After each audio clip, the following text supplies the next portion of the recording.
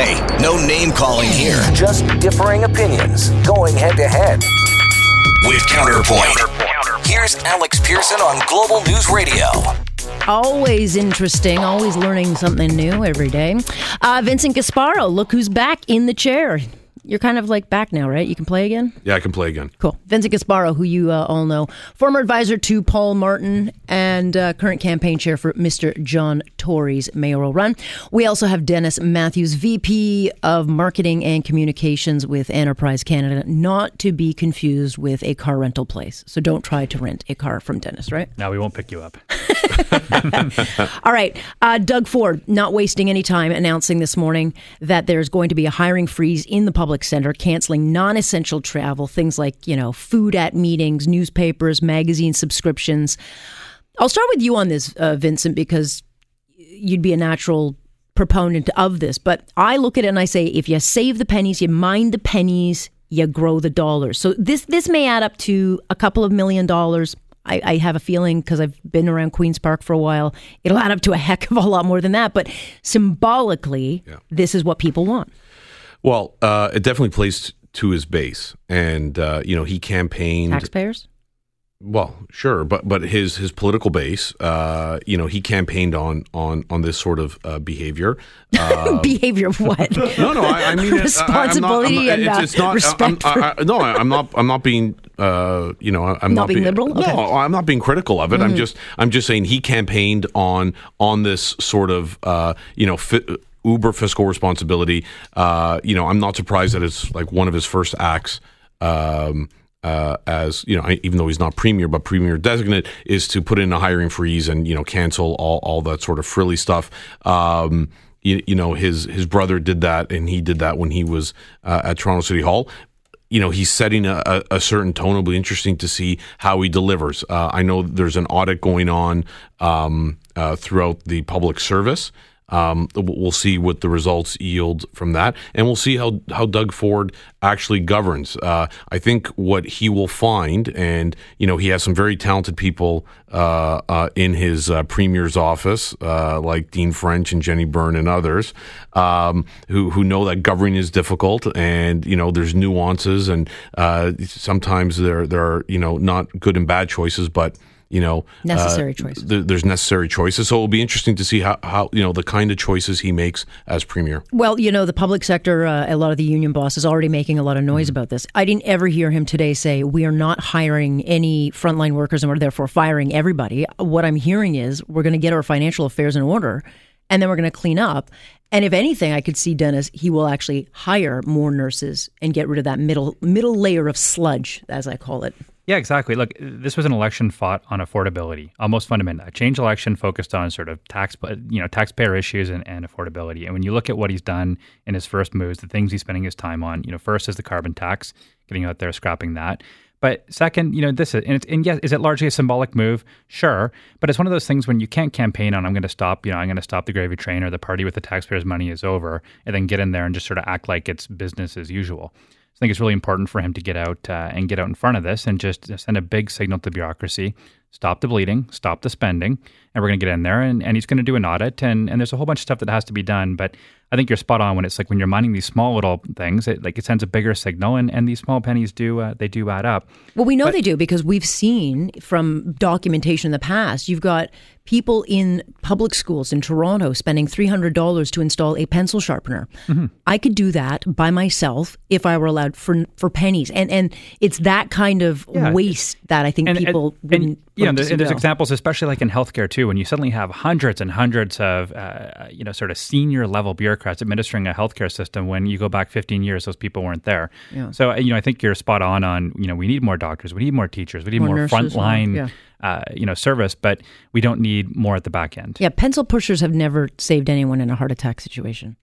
Like they just don't. So for me, if we're going to spend, I want it in the caregivers. I want it in the frontline services. I don't want more executives, fat cats like we've seen at Hydro and everywhere else. Well, again, I think what this comes down to is the choices that a premier or a government makes and the priorities they have. And like I said, I think when Doug Ford is going to be faced with critical decisions, that's when we're going to see, where, his values are, and we're really going to see whether he, can really appeal to his base. As I said before, making decisions in government isn't necessarily always between, a good choice and a bad choice. There are varying degrees of that's called shades leadership, of gray. and sometimes it's Absolutely. not that you'd have to make very unpopular choices. Absolutely. So it'll be very interesting to see. And like I said, he has some good people around him. The rumors in terms of who's going to be in his cabinet,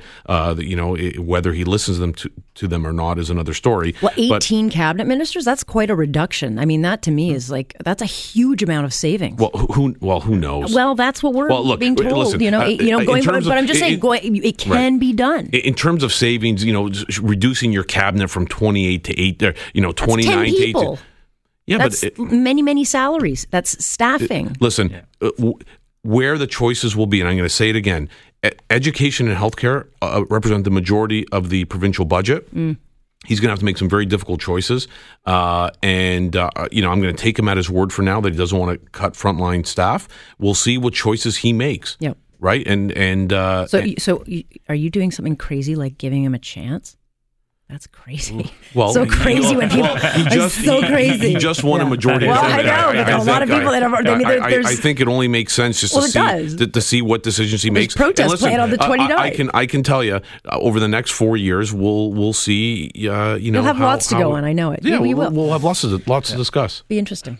Let's talk about one of the big issues, because clearly he's going to have to deal with some serious issues that were not really brought up in the election, like tariffs and this possible trade war that we're looking into. But Ipsos polling shows that Mr. Trudeau is in fact getting a bump from this. It does not mean from this polling that it would result in votes if an election were held, because Andrew Scheer is still in a winning position at 36%. Trudeau is sitting at 32%. But it did give him a 6-point bump since his disastrous India trip.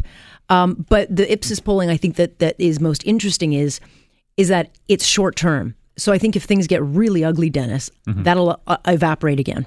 Yeah, look, I think the India trip, this was sort of a necessary step for him to rehabilitate his image a bit. Up to 50% approval. It's obviously trending in the right direction. We'll see. This brings back sort of memories of the George Bush era, when Chrétien or Paul Martin or others were able to sort of use the U.S. president as a straw man against the conservative opposition leaders. So we'll see. I think Trudeau and his team would love to do that. I find Trump is such an unpredictable, almost like crazed figure on the world stage that it's a little harder to sort of ascribe him to. Oh well, Andrew Scheer, you're just like Donald Trump. You want to do the same things. No one's like Donald Trump. It's a huge stretch, exactly. So, there's only one. Yeah, but for Trudeau, the thing that puzzles me is, he is constantly behind in a lot of these polls, and there's not an election tomorrow, and I'm always skeptical of polling this far out because there isn't a vote tomorrow. But unless they call a snap election. No, but if you're Team Trudeau, I think you got to look a little bit and say, well, what are we doing that's working? What's not working? And it's sort of clear for a while they're not firing on all cylinders, even though they're maybe handling the Trump stuff better than people would have expected. Well, the other thing from this, Vincent, in the polling is that it's one thing to support your prime minister, but a lot of this is likely supporting the country. I mean, even I say, hey, I'm Canadian first, and I don't care if Trump does good or bad. My country comes first, and when you attack the country, so a lot of those numbers will come from that sentiment. So for sure. They do run the danger that if they politicize this too much and play politics with it, it will snap back on them. All these polls, and listen, whenever the federal Liberal Party has gotten a bump out of this, and I'm going to say the same thing now that I've said before when after the India trip their polling numbers dropped. And that is, these polls are completely irrelevant. At the end of the day, I think voters are going to have to take a hard look at which, obviously, party has, how they've governed, how the federal Liberal Party has governed over the last 4 years. What I would say from a political perspective is I'd be concerned if I'm in Ottawa today in the PMO that after, Kathleen Wynne's government, which a lot of people have found similarities between the Trudeau government and Kathleen Wynne's government. Can't imagine why. Were decimated in the last election. So, right now I'd be in the PMO trying to take a hard, honest look on why that happened. And look, there's a lot of things you can explain away. Government that was in office 15 years, a very unpopular leader, et cetera, et cetera. Scandal, corruption. But there were a lot of issues some policy similarities between the two that I guarantee you are drawing some concern in the PMO. Well, that's because they were today. the same. I mean, the people in the back room were all the same. So, of course, they're going to look at this and say, oh, my God, our green policy, maybe it's not that popular after all. Well, I think there are a lot of reasons, but it's this track to the left that the Win Liberals did near the end. And you'll see whether, Trudeau has been tracking to the left for a Liberal, and Liberals win when they're at the middle. Mm-hmm. So we'll see if they sort of reorient themselves back. Yeah, listen, absolutely. And I think we've actually had this conversation offline that when the Liberal Party... They should just be themselves. Well, just go back to being themselves. When the Liberal Party is fiscally responsible and socially progressive, we will cut the grass of both of the other two political parties. When you're normal. Let me know when that happens. Okay, I got to take a quick break here. 8:29. When we come back, we'll talk about Finance Minister Bill Morneau. Yes, why are so many people in his particular riding so poor, not doing so well? We'll talk about that and how much is too much to pay for little toys and gadgets for the Prime Minister's summer home. Hey, no name calling here. Just differing opinions going head to head. With Counterpoint. Here's Alex Pearson on Global News Radio. I got Vincent Gasparo and Dennis Matthews in the house tonight. Let's start with a little summer home in Gatineau Park, shall we? And Harrington Lake, I guess, is one of those nifty perks that the Prime Minister gets for the family. This is a lakeside retreat. And it's getting some improvements, including, yes, a new sauna that cost $4,300 just for the electrical hookup. The $65,000 unit they were going to go with, they decided to scrap. A new patio for $10,000, patio umbrellas for $3,000, a swing set for $7,500. Dudes, hook me up. Where do you get that one? A golf cart, boat racks. But this one caught my attention, $45,000 a year on snow removal. Vincent, good money spent? Well, Harrington Lake, just for all those... all the plebes that don't get one of those summer homes? Well, listen, for all your listeners, Harrington Lake is inaccessible in the winter, so you need to spend a ton of money on snow removal just for security purposes to get the Prime Minister and his family. Heated lines in and just keep it melted all year round. Right. Yeah. No, but it's inaccessible. But it's gone up from $17,000 to $45,000. Right. So to make sure that it's accessible in the winter. Okay. Cross-country ski trails, maybe. For a little snowmobile ride with some hot chocolate. And my understanding is Justin Trudeau actually paid for the sauna himself. Well, he paid for the electrical hookup. Thankfully, he scrapped the $65,000 wraparound deck with the sauna. Look, I don't begrudge the Prime Minister having some, stuff. $7,500. Where's the swing set? Couldn't you go to IKEA? Yeah, I've been there on a few occasions, and it's a huge property. It really is the kind of those crown jewels of the National Capital Region. And when you're Prime Minister, I guess you get access to these kind of perks. And I'm not going to defend the individual sort of payments, because when you go through them, as I'm listening to you talk about it, it actually sounds ridiculous. I can't really defend any of these things. But one thing that does bug me, and you see this a little bit with 24 Sussex and the renovations, and there's just this, like, in Canada for some reason, and you go to the Washington D.C. and you look at the U.S. monuments and the U.S. Tributes to history, and it's just, they do such an incredible job. Yeah. And I look at us. I mean, we're a G8 country. We're one of the richest countries on planet Earth. And you got to wonder, is there a way we can spend a little bit of money to make sure that some of our heritage sites and these things are actually well, can we just have a plane that works? Like the Prime Minister's plane doesn't even work. Yeah, but I put that in the same category. But you're both political beasts. You know that it would be unpopular to campaign on these things. Dennis and I are on the exact same page here. We both worked in the Prime Minister's office for 2 different... Did you go to Harrington Lake as well? Well, no. No, I never went to Harrington Lake, but I did. I did rug by the fire. I did have the pleasure of traveling on Challenger a few times. And listen, at the end of the day, I think we should be a little more accepting of the Prime Minister, regardless of the party in power, and having a home that has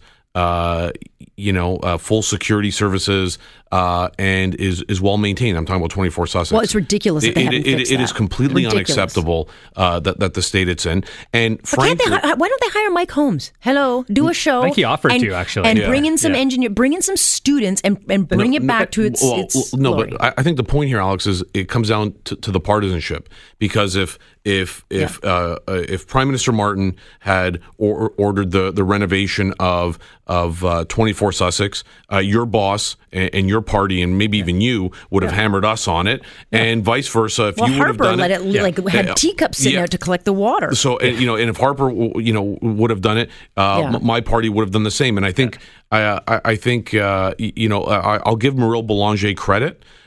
He actually came out because 24 Sussex is in his riding. He came out and said if he was imploring Stephen Harper to fix it, fix 24 Sussex, and he made the point very clear that he said if anybody from his party or the NDP attacked Stephen Harper on that one issue, he would publicly stand up and defend Stephen Harper and the government. It's ridiculous. So my point is, if we had a little more of that sort of nonpartisan sort of behavior around some of our heritage sites, travel,